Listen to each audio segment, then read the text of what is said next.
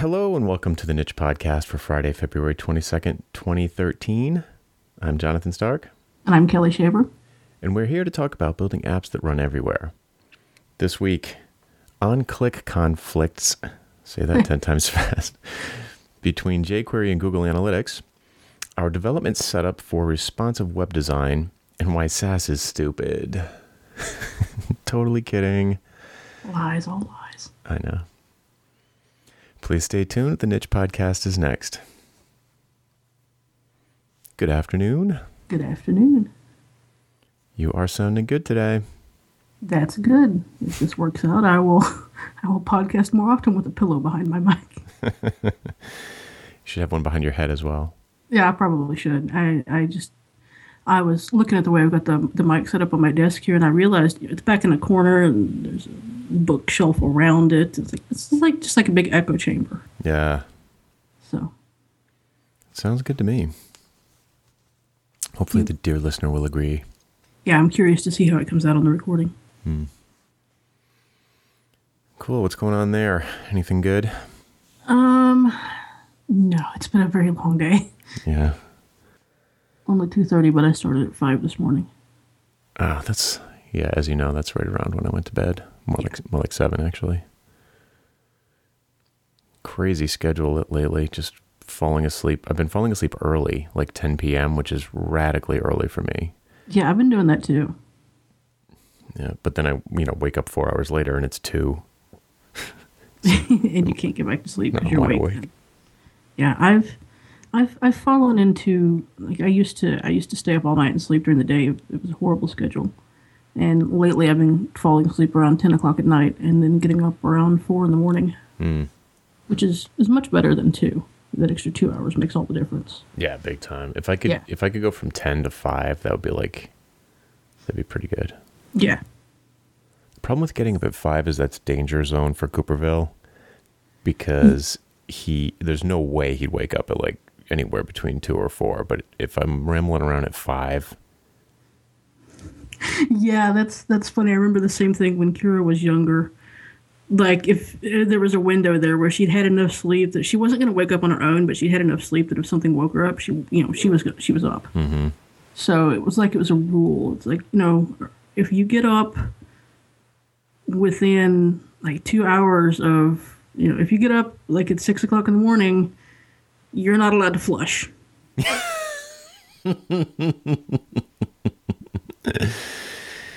Yeah, let it stew. Yeah, definitely. Totally. And I'm only laughing because it's exactly the same here. Yeah. Especially now that our downstairs bathroom's all burned out and it's still not fixed. Yeah, so like the only bathroom we have is the upstairs one, which is approximately 4 feet from his bed. Oh, yeah, yeah. Yeah, Kira's bedroom's right next to the guest bathroom. So. Yeah. Did you do this thing when he was real little, and this is going to make me sound like a horrible parent to all of our listeners, but we do this thing. She would always wake up early in the morning. She would never sleep in. And so on the rare occasions when she would, and I would wake up before her, I would lay there in bed and going like, is she just sleeping in or is she dead?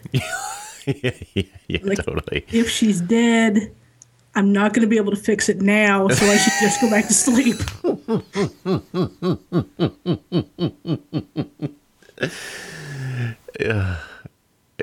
I have had similar thoughts, but I could never like the difference with me is that there's no way I would ever wake up before he did. So I think it only happened once when I woke up and it was like 8, at which point he probably should have been awake and he wasn't making any noise. And I got the panic. I was like, how come he's not awake? But then I'd be too panicked to go back to sleep. But I appreciate your commitment. Yeah, because it's like, well, if I go in there and check on her, I'm just going to wake her up. Yeah, I could just go back to sleep. Yeah. I mean, it's nothing you can do at that point. Yeah. It's a lost cause at this point anyway. Yeah, that's one thing about it. One thing that is a big difference with now that I'm a parent that I noticed is that I'm constantly envisioning the nightmare scenario. So like last night, we had sushi for dinner, and he's sitting at the counter with chopsticks, and he obviously he can't use them. He's 3, but he was playing with them like drumsticks, and they were those takeout ones that are really splintery. Yeah. And he had them in his hands like he was gripping them like drumsticks, but then he started like banging the bases of them on the counter, so his hands were going to slide down the like shaft of the chopsticks. Splinters in the hands, yeah. Yeah, and then so it was like, so I'm like, you're going to get splinters, and then he like sort of slipped in his seat, and like immediately I flashed to him flying off the seat, which is a bar stool. It's like a counter height bar stool, and like the chopstick perfectly landing on the ground, so that it like went through his eye or something. Yeah, like impaling himself on the chopstick. Yeah, it's like it's I don't know if it's just me, but every time any situation is going on, I'm envisioning like, well, what if that window just blew out right now? He'd just go flying 2 stories down, constantly thinking stuff like that. It's like a horror movie running in my head.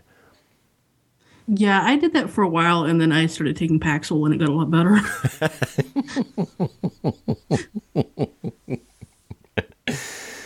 Yeah, it's better now because I've been having the horror movie since, for 3 years, and like practically nothing ever happens. And when something does happen, it's like they're surprisingly resilient, those little kids. Oh, but when they're tiny, they're so helpless. Like you can't help but think of every possible bad scenario. Right. They can't look out for themselves. No, when he started walking, I suppose that's when it got bad. But anyway, so we're both up for Parent of the Year now. Yeah. So, yeah, apps, web, all that stuff. We have first we have to think, do we have any, I don't think we have any housekeeping. I don't think so. Housekeeping's always step 1. Let me look real quick at the calendar. Next week seems like a normal crazy week, so we shouldn't have any problem with the normal schedule. So I don't think there's any housekeeping, but we do have a bug report. Yes, we do. It's so exciting. It's been a while. It has been, actually. Not that we haven't encountered and made bugs. It's just they're too stupid to talk about. Yeah, there's that fine line. Yeah. Yeah, so jQuery and Google Analytics were fighting with you, huh? Yeah, and it's not specific to Google Analytics, but I have a feeling this is probably where it comes up most often.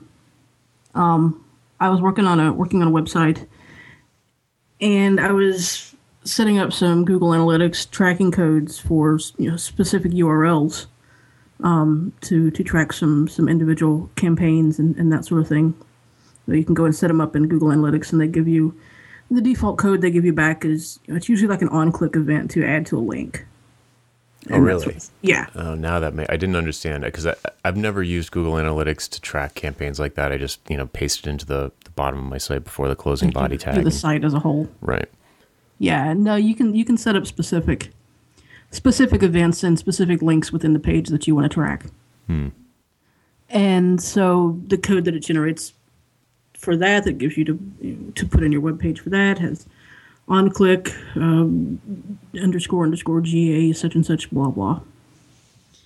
And so the thing there is if that link is also bound to a click event in jQuery, then that jQuery click event is going to fire, and whatever is in the onclick attribute is not going to go off. It's not going to do both. Which is interesting because you can have multiple jQuery onclick bindings for the same link. Yeah, I'm surprised that the hardwired one doesn't override. Yeah, no, it doesn't. It doesn't happen at all.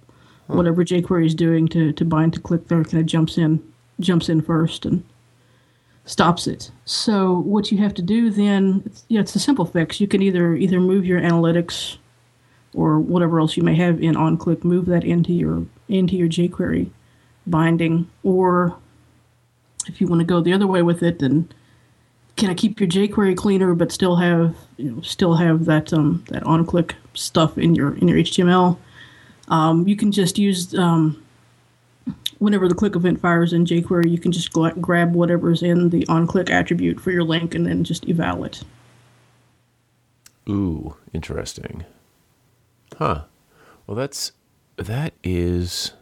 about 5 reasons why I would never have been in a situation to discover this bug. And I wonder if any of them are alternate solutions. Because, like, so for example, I've never set up campaign tracking or like, what's the other thing? It's like conversion tracking where you're trying to create like a sales funnel and, like, oh, people, I've got 3 links on this page to a registration. They all go to the same page, but which one is the one that gets clicked the most? Right. It's an interesting piece of data. I've never set it up, but I probably should. But generally when I bind, well, maybe you did it like this too, but generally when I bind to A tags, which is what you're talking about, right? Mm-hmm. I am working on like something that's a little more appy than sitey, if that makes sense. Yeah. And I never bind directly to the elements. I bind everything to the body, and when the events bubble up, I handle them there. Yeah, these were actually form submission buttons, and there's a lot of client-side validation on the form submission. Oh, okay. That makes sense. Interesting. Well, 2 possible solutions. I guess it depends on where you want to put where you want your mess. Yeah. Yeah, both ways feel kind of messy to me, but what are you going to do? Yeah. Yeah, it's an interesting piece of data. It's very highly actionable. Can you tell I've been working in a couple of large corporate projects lately? Yes. Just said actionable.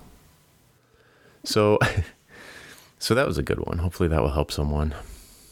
Yeah, I feel like that probably comes up fairly common. Seems like something that would be fairly common. Yeah. All right, cool. So other things we have to talk about today are development setups for our web design efforts, which generally are always responsive these days. Yes, and you and I seem to do things differently. Yeah, and I guess I knew that. This sort of came up on Twitter in the context of me bashing SASS, which, let me tell you, if you want a lot of activity on Twitter, say something bad about SASS. Say something bad about SASS. That was like the most hectic thread I've ever had on Twitter. And it, so basically what happened was I said I was dealing with a SASS file that someone else wrote, and I was having a hard time debugging it because I'm debugging it in Chrome. I basically do all of my development in Chrome desktop, and I've got the developer tools open, and I see the thing I need to change in the CSS, like the margin's wrong or whatever. It was like a background image size or something like that. And I can see right in the CSS where it is and where I want I fix it in Chrome, make sure that's the way it's supposed to look. Okay, great. Now I'm going to put that in the CSS, but I can't put it in the CSS. I have to put it in the SASS file and then recompile the SASS file, and then it recreates the CSS. But there's no, I don't know if it was the way the SASS file was written because I didn't write it or what, but it's really freaking hard to find the spot in a really, 1,000-line SASS file that corresponds to the line number that ends up in the CSS. Yeah. So before SASS fans start screaming at their headphones, I basically tweeted like, I don't think that I said something like the benefits of SASS don't outweigh the downside, which is that it makes debugging harder, and anything that makes debugging harder is not going in my toolkit. Yeah. And I was ready to pitchfork you. Yeah, 100 people jumped on my case. Like, it was like the SASS Mafia came after me. And, like people were like, oh, bad code is bad code. Don't blame the tools. And, and there was also the, there's like 100 config options you can set up for SASS that allow you to, that like add kind of like commented line numbers to the resulting CSS file. And people were like, you can use this one really surprised me, but apparently in the Google Dev Tools, you can use source set to actually like, I haven't used source set, and I thought it was only for CoffeeScript, but basically it allows, my understanding is it allows you to actually edit the SASS in Chrome. And if that's the case, then that totally invalidates my get off my lawn statement.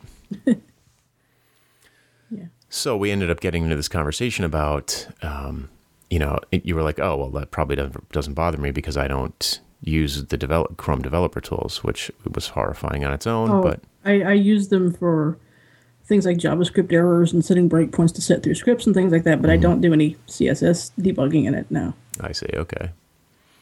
All right. So yeah, so that's how we got into this conversation about, well, like what's your development setup? Sure. I have it's a couple of different ways depending on whether type of project I'm doing. For instance, like Rails projects get handled a little bit differently because Rails has a lot of built-in compilers for SASS and CoffeeScript and that sort of thing. But just in general, if I'm working on an app, I'll have Sublime text for my editor, and then I will have CodeKit running in the background that compiles all of my SASS or less, whichever I happen to be using, compiles all of those files in real time. And then CodeKit also has a feature from Live Reload. There's a Live Reload plugin you can get for Chrome that's completely separate. And if you don't want to use CodeKit, you can just get the Live Reload plugin. And what it does is every time the CSS or the HTML or anything on the page changes, it will refresh the page in your browser. And sometimes it's a full reload. Sometimes if it's a CSS change, it'll just inject the changed CSS and not reload the page. But so that's basically what I do. If I have CSS bugs that I'm working out, then I'll look at things in the browser, and then I'll just switch back to Sublime and do my editing on the SASS files directly there. And once I save them and go back to the browser, my changes take effect. It's really, really seamless process. Right. And that makes perfect sense. And in fact, that's what I was doing. I wasn't using CodeKit for some reason. I don't know. I think it's probably because I do a lot of development on an 11-inch screen. I don't like to have it running. Yeah. So I pretty much always have my terminal window open at the lower half of the screen.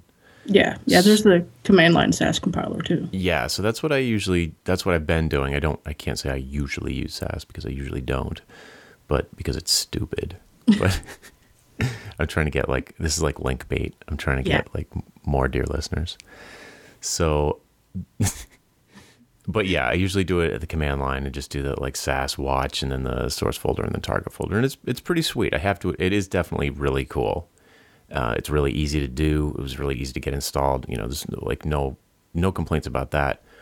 But even in the workflow you just described, you're going from the SASS file to the browser.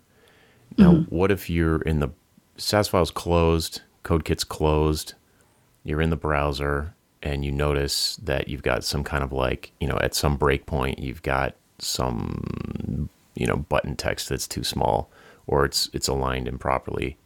Then what do? Wait a minute. You're saying these programs, Sublime and CodeKit, you're saying they can be closed? Therein lies the difference, I suppose. No, but you know what I mean? When you see the bug, I understand that when you're working on a form or a section or some element of a page, I understand that you know where you are in your code, and that's fine. But when you are, say you're troubleshooting someone else's code, which was the situation I was in, you have no idea how the file's laid out, and it's a long file. And, I'm like, okay, it's easy to find where the bug is in the CSS because you can just right-click on the element, open up the development tools. It zooms right into the element. You can edit the CSS right there. If it was locally on my machine, I could hit save and it would save it right there.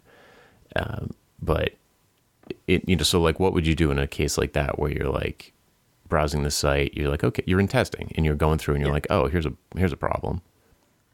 I would probably do it a few different ways.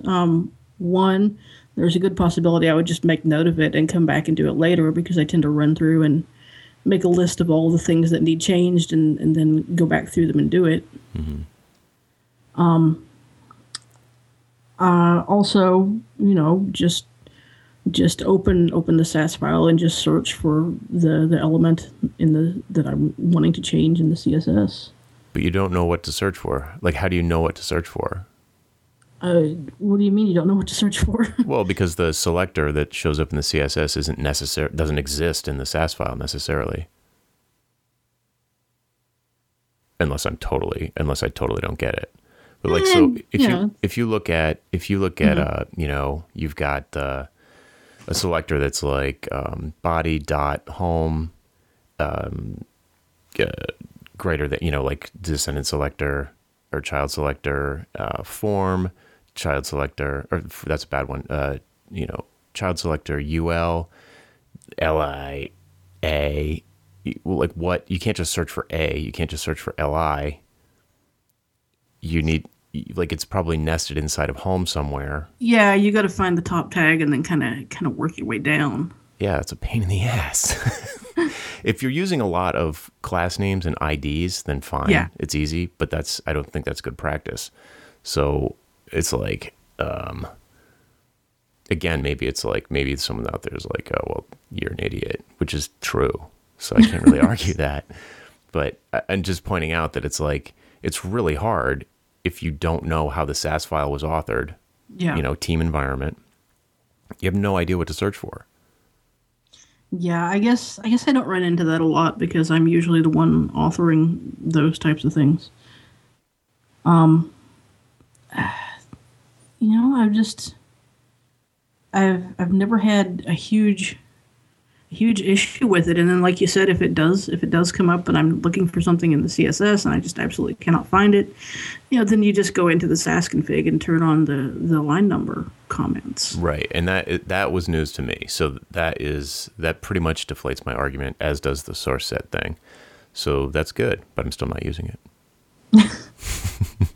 It's funny because the things that are making you call SAS stupid are it's the same types of issues that made me hesitant about, still make me kind of hesitant about CoffeeScript. Yeah, it's the same argument. Yeah. Right. And I know I'm being like an old, you know, just curmudgeonly about it, but I think really what it boils down to is that it doesn't solve a problem that I have, and it creates some problems that I don't have. So yeah, I think you're probably not working on apps as big as like I find that SAS really comes in handy for large apps.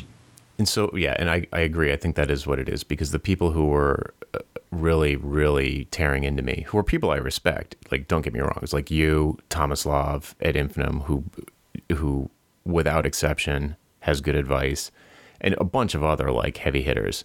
You know, I think all of them are writing like 10,000, you know, writing apps that have 10,000 lines of CSS. Yeah. Which I think is, I mean, we could get it. You know, there shouldn't be that much CSS shouldn't exist in the world, frankly. So, like, if I write something that has more than 1,000 lines of CSS, I feel dirty. I'm like, why am I worrying about style so much? I need to worry more about content and functionality, and it's just a personal thing with me. I know that's, you know, that's just me. So agreed. If I was writing like, you know, a huge, gigantic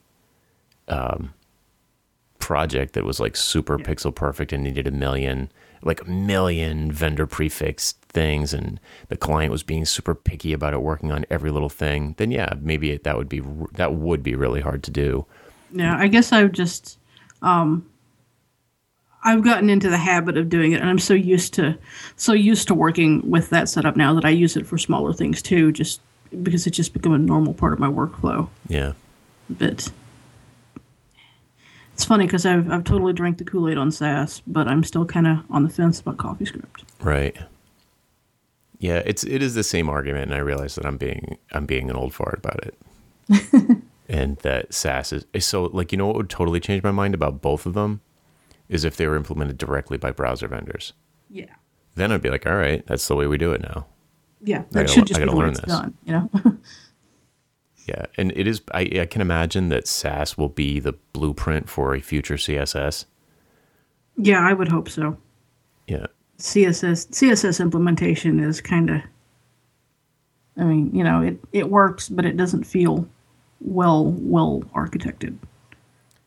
I understand that, but at the same time, I think it's kind of genius the way they did it. Yeah, it is. I do think it's really easy to work with. Right. It's not programmy, which I think was an important design feature or a design goal, which is that, I mean, you can do everything. SAS doesn't let you do anything that CSS can't do. Right. Nothing. So it's all about code organization and long-term maintenance, which are things that I'm a fan of. Yeah, and then automating some of the things like vendor prefixes and being able to have includes and mix-ins. Even that stuff still comes down to code organization. What? Okay, so that's another thing that I'm like, mix-ins, what's a mix-in? Like if I have the same set of, if I have a bunch of rules that get applied to like several different classes, and I'm going to create a mix-in for it, and I can just include those in when I'm defining the rules for that class, and not have to. I see. So it's like importing a snippet. Yeah, or do the same thing with creating variables for things like colors and that sort of stuff.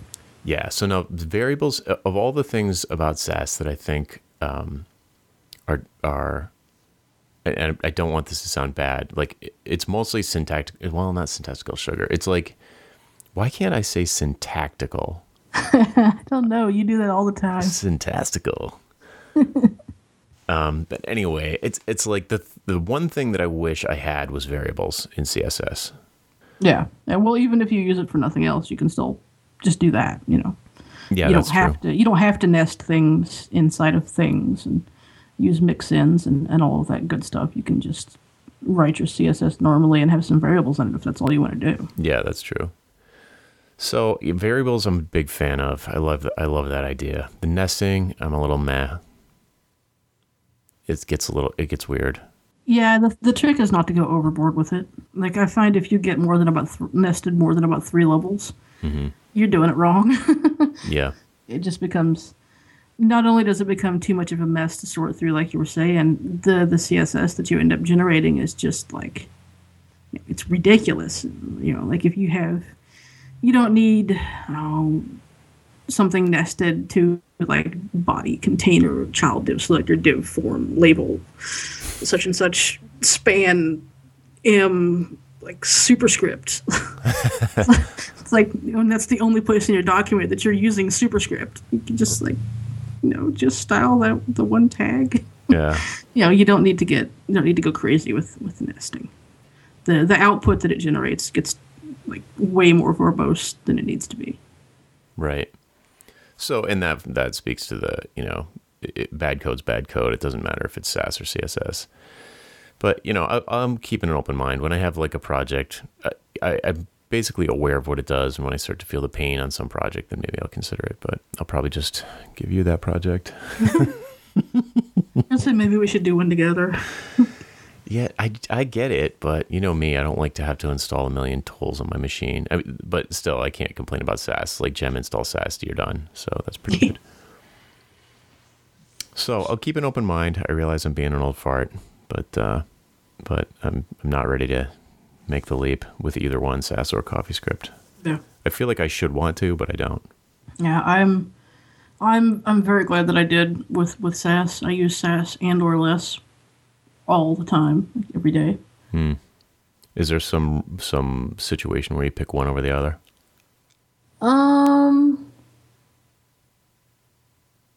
Not really. I mean, it's weird because I switch back and forth between the two, but I don't really have a set criteria for doing it. It's just a feeling. Yeah. This feels more lessy. This is more lessy. This one feels more sassy. I had gotten into the point where I was using mostly less because it just felt a little lighter than SAS, and if I needed to, I could install the JavaScript and do some kind of live testing with the less files in the browser, that kind of, and not have to have compiled less output, or not have to have the compiled CSS. Because less lets you do this thing where there's JavaScript that you can include in the head of your page, and it will parse the less files and output CSS. Right, that's browser, right. I forgot about that. Which you never want to use in production. Yes, I would. That would be crazy. That would be crazy and stupid. Yes. But in testing, it can come in handy.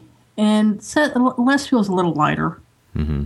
And so I had gotten into the habit of using it for a lot of things, and Then when I got back into Rails development, like the built-in defaults for Rails are SASS, and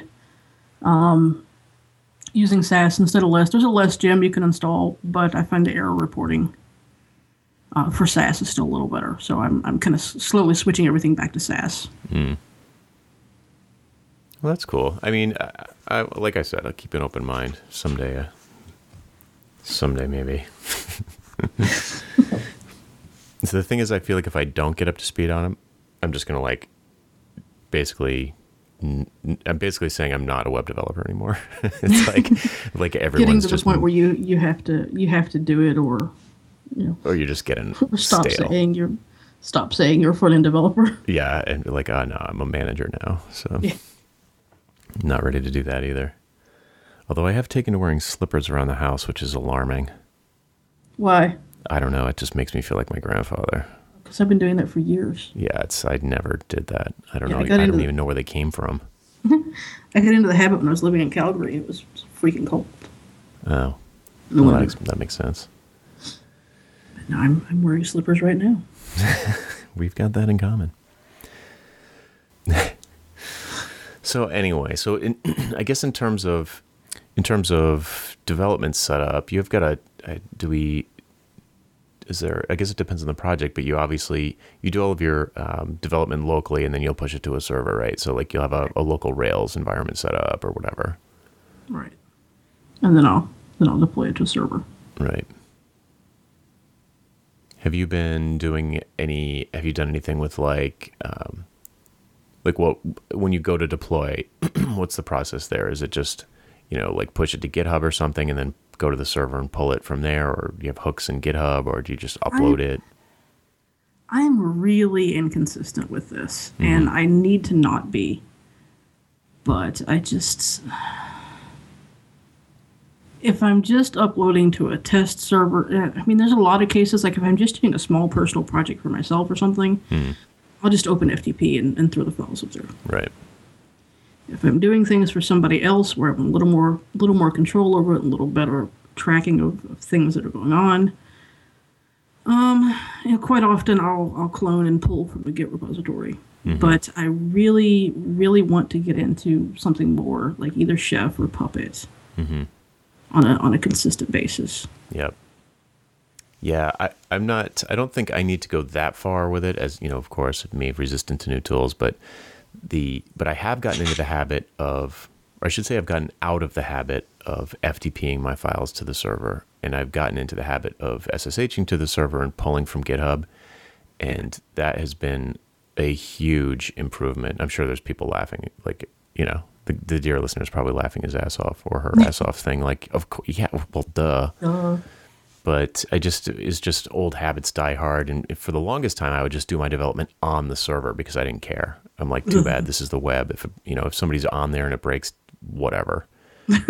And I got really, really good at being able to work on a live site in a way that Was unobtrusive? Was not obtrusive, yeah. But it's a total cowboy thing to do. And the reason why I was good at it isn't even because I'm a good web developer. It's because I had to do that all the time with FileMaker, because that was the only way to do it.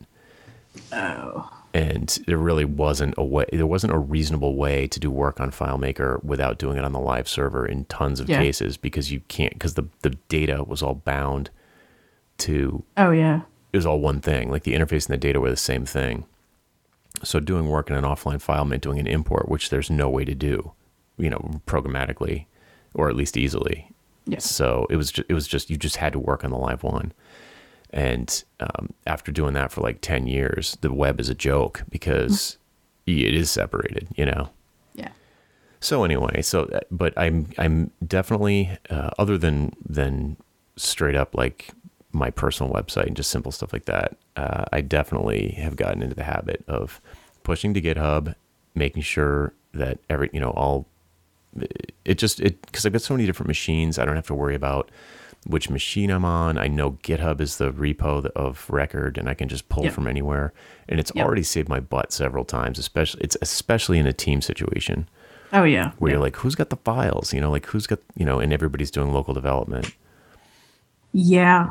Yeah. Like if I'm doing something and like a small something, and I just want to throw it up on the web to show a friend or something like that, I'll just FTP. But yeah, I do a lot of cloning from GitHub, and I actually have a couple of scripts I've written that I can just kind of run in the background on the server, and that will just sit there and monitor GitHub for any changes. And then it's kind of like a GitHub deploy hook, but it's all coming from my server rather than, Yeah, no, I know what you mean. Yeah. And I don't necessarily, I the deploy hooks, I only know that they exist. I have never used one, and that's probably not what I would want to do for those use cases that I'm in lately. Yeah. Where I don't necessarily want the changes pushed. Like I kind of like want to save my changes in the repo on one machine, because maybe I'm about to switch to a different machine to do more development. But I wouldn't want to push to like the live server where people are potentially poking around. Yeah, well, I guess what you would do in that case, you'd have deploy hooks for a specific branch, and then like you just push, like for instance, you just push to your production branch, then it deploys. Oh, I didn't. Yeah, that would work. That would be great. Because I am working, like right now, I'm on a team thing, and we have a dev branch and a master branch, and the master branch is kind of like the release. Yeah. So, I didn't realize. That makes sense though, that you could, have hooks just for changes to a particular branch, in which case that would be perfect. Yeah, and just push to your production branch, and then anything pushed to production gets deployed. Sweet. So yeah, I make a lot of branches. Really? And a branch happy.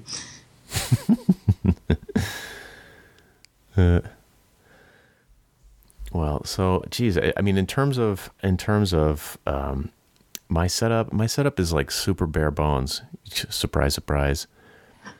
I just have, God, it's just Sublime Text 2 and Google Chrome on the desktop. Yeah. And if I, and a terminal window, pretty much.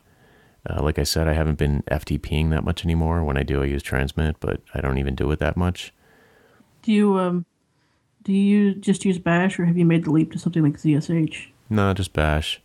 And I did one thing I did do to make it easier to pull on the production server, pull to the production server. It's really the dev server, but the public dev server, is that I created a bunch of symlinks in my home directory to particular projects that are in progress, so I don't have to it's just easier to, go into them. So like SSH in the machine, and then bang, I'm right into the, one CD. You don't have to CD to like var www project name right every time. Yeah. Yeah, it's even worse than that on mine actually. It's like because they're all, I don't want to give away my folder structure on the server, but it's a deep nest, and so now it's just like SSH, give your password, you're in. I could even not even, I could just use. It's like you're still using passwords. Yeah, I can't stand that. I can't stand moving my private keys around. It's like, to me, that seems worse. Yeah, I have the one on my laptop and the one on my desktop, and that's it. I mean, same key, but I have it on my laptop and my desktop, and that's it. Yeah. No, I don't have nearly the number of computers that I routinely use that you do. Yeah. I just keep them in Dropbox. Private key in Dropbox. It's no big deal. No big deal. I'm sure no one's scraping the Dropbox site for that. They get repository somewhere. Yeah. So anyway, so password and then CD, bang, I'm straight into the project, git pull. If anything comes down, it comes down, and then I start working. Super, super easy. And I can develop on any, hell, the other day I made changes to a site on my iPhone. Yeah. I was like, crap, I can't get my laptop online. You know what it was, actually? I was behind a corporate firewall, and they wouldn't allow SSH traffic. So I just used prompt on my iPhone, got in there, did a git pull, came down, vim, made the change, :Q. Nice. Yeah, nice. Done. It was tight. I felt pretty rad. You felt, it felt like you'd earned your geek points there. Yeah. And then you went and ruined it all by getting on Twitter and hating on SASS. Ruined whatever cred you just managed to obtain there. Yeah. I'm sure everyone was picturing me out like on the front porch in a bathrobe and like dirty tighty whities, shaking my tiny fist. Yeah. Your cane, Right. waving your cane in the air. So, Crazy kids. right. So anyway, Yeah, isn't distributed source control wonderful? it's the best thing ever. Yeah.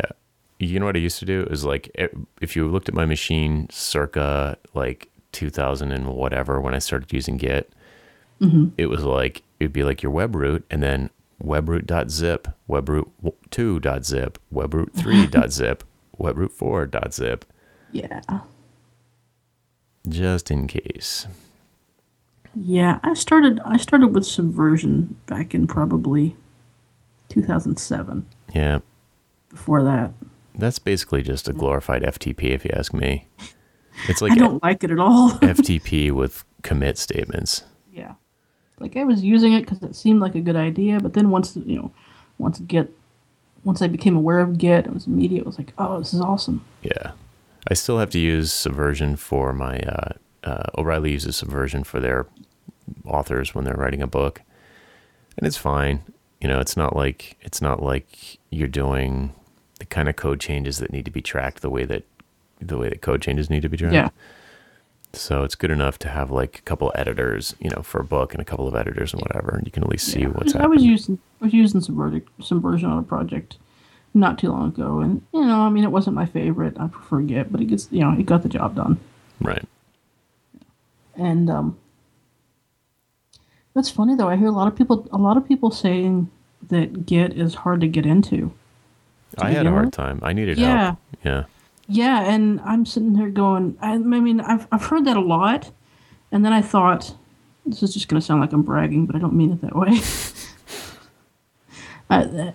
Because I never really thought of Git as being difficult to get into. I mean, because there's a lot of really advanced things you can do with it, but just the basics of creating a repository, cloning, pushing, branching, merging, that kind of stuff, it never seemed really, really difficult to me. And then I got to looking. And I looked through the documentation, and there are a total of 49 different Git commands. And then I got to counting the ones I use on a regular basis, and I got up to like 34. Really? Like, okay, maybe I do more in here than I realized I did. Yeah. No, I'm a novice Git. Like, I just know enough to like, do commits and pulls and the basic stuff. I mean, well, that's what it feels like I'm doing. But then once I sat down and wrote it all out, and like, these are my typical steps for going through and typical commands I use when working on a project. It was more than I thought it was. No, I promise you, I use 3 commands. It's like clone, commit, push, and pull. Those, and when you first set up, init and add. Init. Well, yeah, I guess you're right. I mean, maybe there's 10 commands that I use, but there's a couple that I use once a month that I have to look up every time. Yeah. But I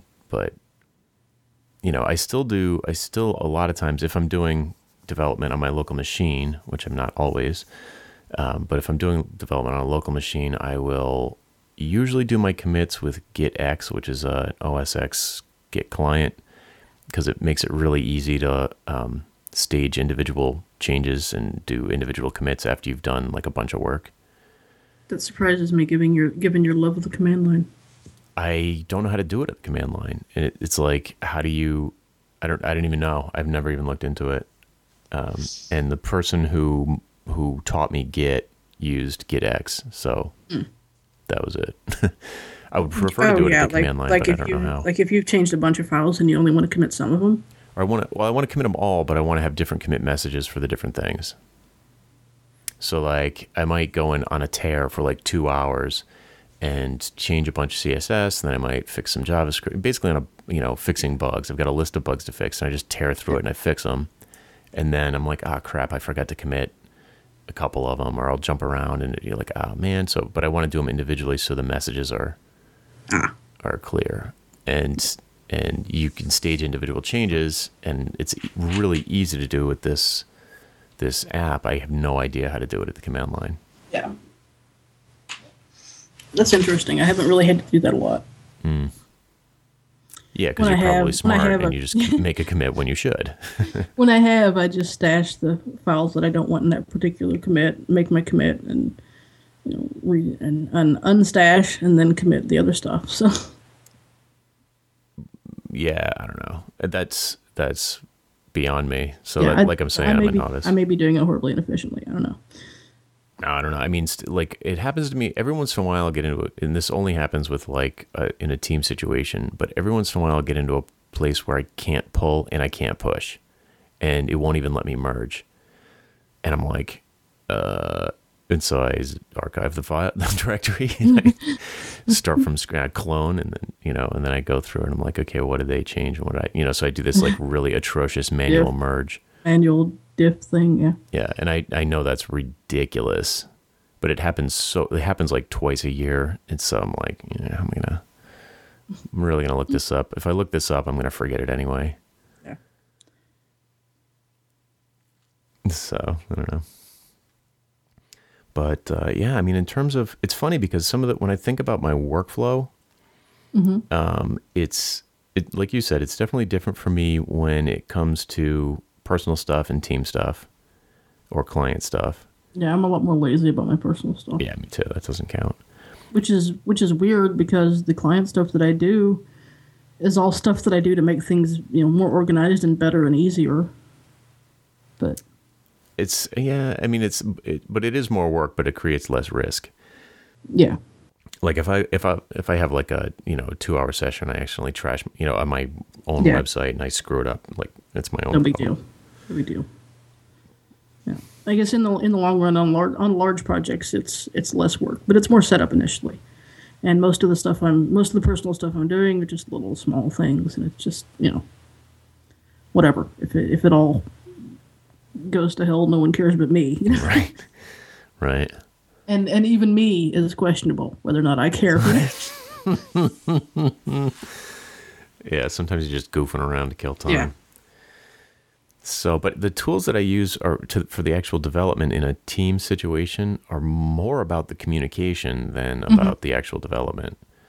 So, like, I'm constantly on IM. I use the cloud app all the time to like share screenshots, Skype. All that stuff is kind of like part of my workflow, just as much as like Sublime Text.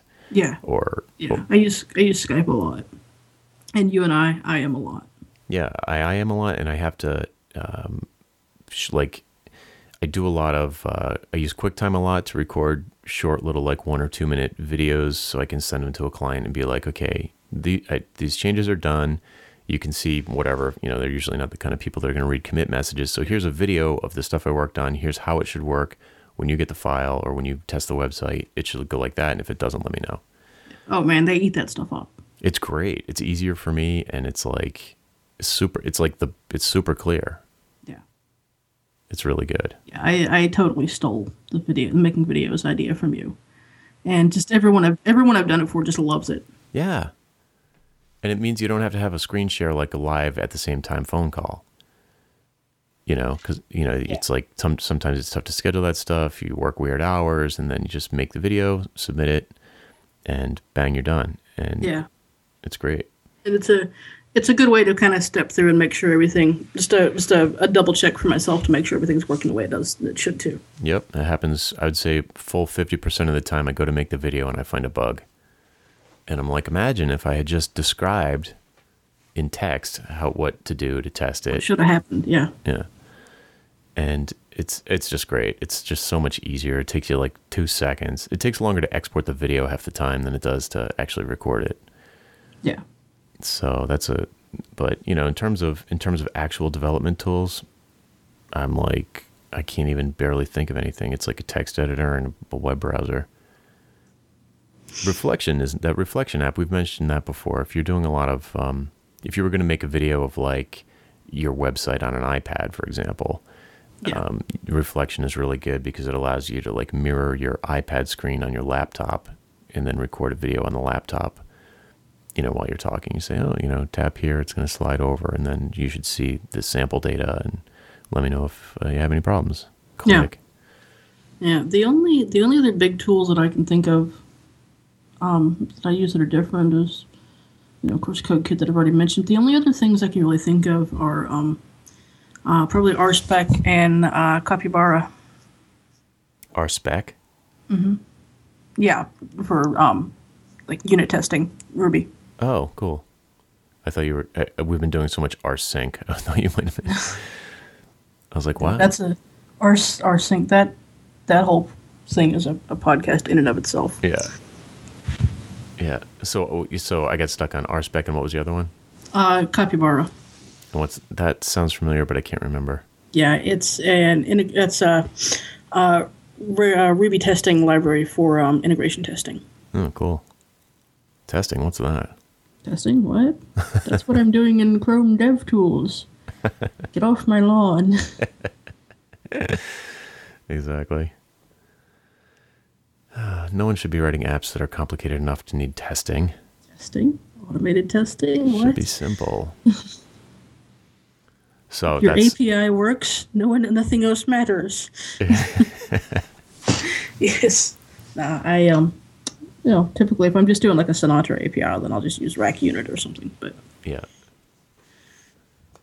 yeah, that's cool. Like the testing an API, I think is obviously it's critical, and I feel like it's pretty well dialed. Like there are good tools for it. Mm-hmm. Testing a responsive website, I think, is an unknown quantity. A lot of that has to be. I mean, you can do set up something like for instance, Capybara to go through and make sure all of your links work and all of your actions are working the way they should and that sort of stuff. But you're going to have to go in and manually test on different devices and different resolutions just to make sure things are looking the way they should. Yeah, and if you got touch swipe carousels and like all that stuff, there's no way. You got to do it. Yeah. Edge inspect. Yeah, that helps. Edge inspect. And I do use that sometimes. That it's just basically like a shadow browser you can install on iOS and Android devices. That it's sort of like your laptop becomes a server, and the devices watch the browser in the desktop, and they kind of like follow it on their own. So you can browse around the site in the desktop and have it update on all the devices at the same time. That's really nice. Yeah. I don't use it a whole lot because usually if I'm testing something on a mobile device, I'll also want to test the interactions. Yeah. So I'm going to need to just pull it up and use it on the device for a while. Right. Yeah, it's good for once you get to interaction testing, then I'm with you. But it's great for just quickly going through and seeing if your CSS is borked anywhere. Right, making sure your layout's not broken. Right. But to be honest, lately, since I don't use SASS and I keep things simple, I have been pleasantly surprised with the mobile first approach that we're always espousing, and just going through and being like, oh, progressive enhancement works. Yeah. Every time I have to break from it now, I'm just, It's brutal. It is. And I can see why, I know we probably said this a million times, but I can see why people think responsive web design is hard, because if they start with a desktop site and desktop CSS and they try and remove stuff for smaller browsers, it's like whack-a-mole. It's brutal. Yeah. It's totally brutal. Yeah, I don't think it's possible to do responsive web design efficiently unless you're doing mobile first progressive enhancement. Yeah, agreed. It's almost got to be, you can't start with a desktop site. You're going to hate it. It's going to be brutal. Yeah, you're going to want to stab yourself in the face with a steak knife. Right. You'll sound like me talking about SASS. Yeah. Responsive web design is stupid. So I'm actually taking, I had the other day, speaking of progressive enhancement and starting mobile first, I actually am working on spaghetti frames for a sort of big corporate microsite, and tested it. And I've been since we don't, it's from scratch basically. So I'm trying to, and we're still in the wireframing stage. So I'm trying to keep things as unbelievably default as possible. So the pages work without CSS, the pages work without JavaScript, the pages work without media queries, the pages work without all that stuff. The pages work without touch events. But if I want to add that stuff in, I do. And so if the I do some feature detection and say, hey, I've got touch events here, let's make this better. Or hey, I've got CSS here, let's include some. Yeah. That sort of stuff. And I sort of had a light bulb go off. I'm not sure how I feel about this yet, but I realized that I was taking mobile's the wrong word, but I was taking a graceful degradation approach to my JavaScript, in spite of the fact that that's not the way I think it should be done. Mm-hmm. So what I'm doing in the templates, and I do this on any serious project, I would do this, which is I wouldn't just include JavaScript, like an external JavaScript file. I would only include it if JavaScript was the way I want it. So it's either there or it's good support. Right. But the way that I've got at the bottom of the files, I've got this script tag, open script tag, and it basically says, if this is not a lame browser, and I have some browser checks, then load these files. Yeah, then include these files in this order. So, if this browser is not lame, then include, say, Zepto or jQuery or Modernizer or YepNope or whatever. And then whatever my application JavaScript is. And I realized that's not the approach. The approach should be that I go in and say, if this is a good browser, or if this browser has support for whatever, then include this stuff. And it's definitely a different mindset. It's kind of like the difference between whitelist and blacklist. Yeah. So it sounds similar, but it's a different, kind of a backwards. Yeah, I feel like I had it backwards. Like checking to see if it was a lame browser goes against the principle. Yeah, like you should be checking to see if it's a cool browser. Right. So check to see. So instead of being like, like I did one recently, was basically said, if there's BlackBerry in the user agent string, then don't include anything because we don't need it. The site works without it. It takes too long to load all the JavaScript anyway. So even though some of the JavaScript will work on BlackBerry, the penalty in page load time isn't really worth it. Not worth it, yeah. Whereas what you should have been doing is saying, if there's query selector all in window string, then yeah. Yeah. So basically, I haven't tried this yet, and it could be a pain in the butt. But what I'm thinking is, what I want to do is say, okay, in my JavaScript, I'm using some edgy stuff like query selector all or whatever, console log. And I want to make sure that anything that I'm using in my JavaScript that is potentially edgy, if it's not in the, only include my JavaScript if that stuff's there. So I basically make a list of features that are required to run my JavaScript, but kind of like dependencies. Yeah. And if it doesn't meet the criteria, then it just gets the non-JavaScript experience, which is fine. Yeah. And if it turns out that it sort of like solves itself, like the JavaScript ends up never being broken unless I do something dumb, but it's never a case of like, IE handles event attaching differently or whatever. Yeah. So it could be that in testing, someone's like, it doesn't seem like JavaScript's working in Firefox. Then I can go in and potentially change my tests or update my JavaScript so that it will. But it's this concept of flipping the thinking around so that it's like, it's like lame browser. I shouldn't be. I even called the function lame browser, and it's like that's the exact opposite thinking. It should be like, like I said, it's like browser's a browser. Your stuff should work in, within reason. It should work in everything. Yeah. And if you can enhance the experience because this browser is super cool, then go ahead. So we'll see. There's this sort of notion of like from the database world where you create a normal form, like you create this database design that's perfectly normalized, but you almost never actually go to production with a perfectly normalized database because you have to denormalize for performance reasons or some other pragmatic concern. Yeah. We've we've seen that many times on things we've worked on together. Yeah. You start out with it normalized, and then it slowly, I guess, devolves over time. Yeah, it moves into a stable state pretty quickly, but there's a couple of things that you just have, it's just like you end up making sacrifices for performance. Right. And that's normal. And I kind of do the same thing with these, like we talked about last week, defaults. So like my default is to take an approach like this, like an extreme progressive enhancement approach. And then I'll make concessions for sure later when we get to testing and people are like, can you make this perfect on the iPhone? And I'll be like, yeah, but that's going to break everything on the Kindle 2 e-ink browser. And they'll be like, yeah, we don't really care about that. I don't care. And I'll be like, okay. Yeah. Wah, wah. Yeah, I run into these things sometimes. It's like, can you change such a... And they're like, well, no one but you cares. Yeah. So I'm sure we will denormalize this project when it gets to testing, because testing's going to be brutal on this one. Yeah.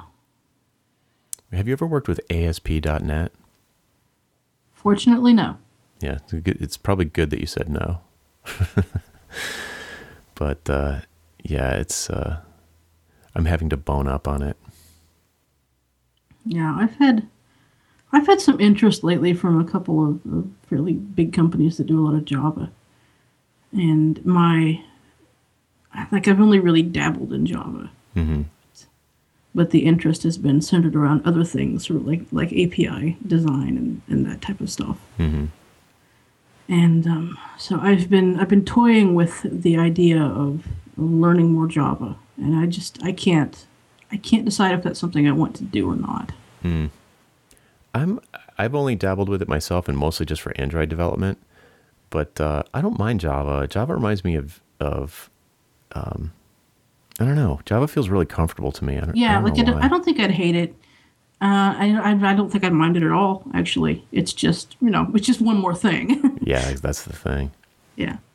But Java, I feel like has a bad reputation because of the way that applets were and Java client-side Java applications. But on the server side, it's wicked fast, and it's incredibly mature. Yeah. In the way that PHP, if you can think of it, PHP can do it. Yeah. Like somebody did it and wrote it. And Java's the same way. Every time I look into it, it's like, forget about it. There's every kind of IDE, there's every kind of library, there's everything. Right. Right. Yeah, I don't have an objection to learning Java in terms of, a problem with the language or a lack of desire to use the language or wanting to avoid it or anything like that. It's just a time commitment kind of thing. Right. Yeah, I agree. I'd rather learn Java than SASS. Oh, I'd rather learn Java than Objective-C. Oh yeah. Puh. I would love to go off on a rant about Objective-C because I've been continually doing Objective-C, but you're out of blood pressure medication. Yeah, I'll save it for. We're already over an hour, so I'll save it for another show. But you can save that for sitting around the checkerboard at the old folks' home. Exactly. Can you believe the function signatures in Objective-C? Objective-C. Checkmate. So, yeah, we should probably in your slippers, exactly. In your bathrobe. Yeah. Oh man. Well, all right, dear listener. That's our show for this week. And I am Jonathan Stark. And he is Jonathan Stark. That's right. And I'm Kelli Shaver. And we hope you join us again next week for another rant on the Niche Podcast. Bye. Bye. SASS is stupid. It's not.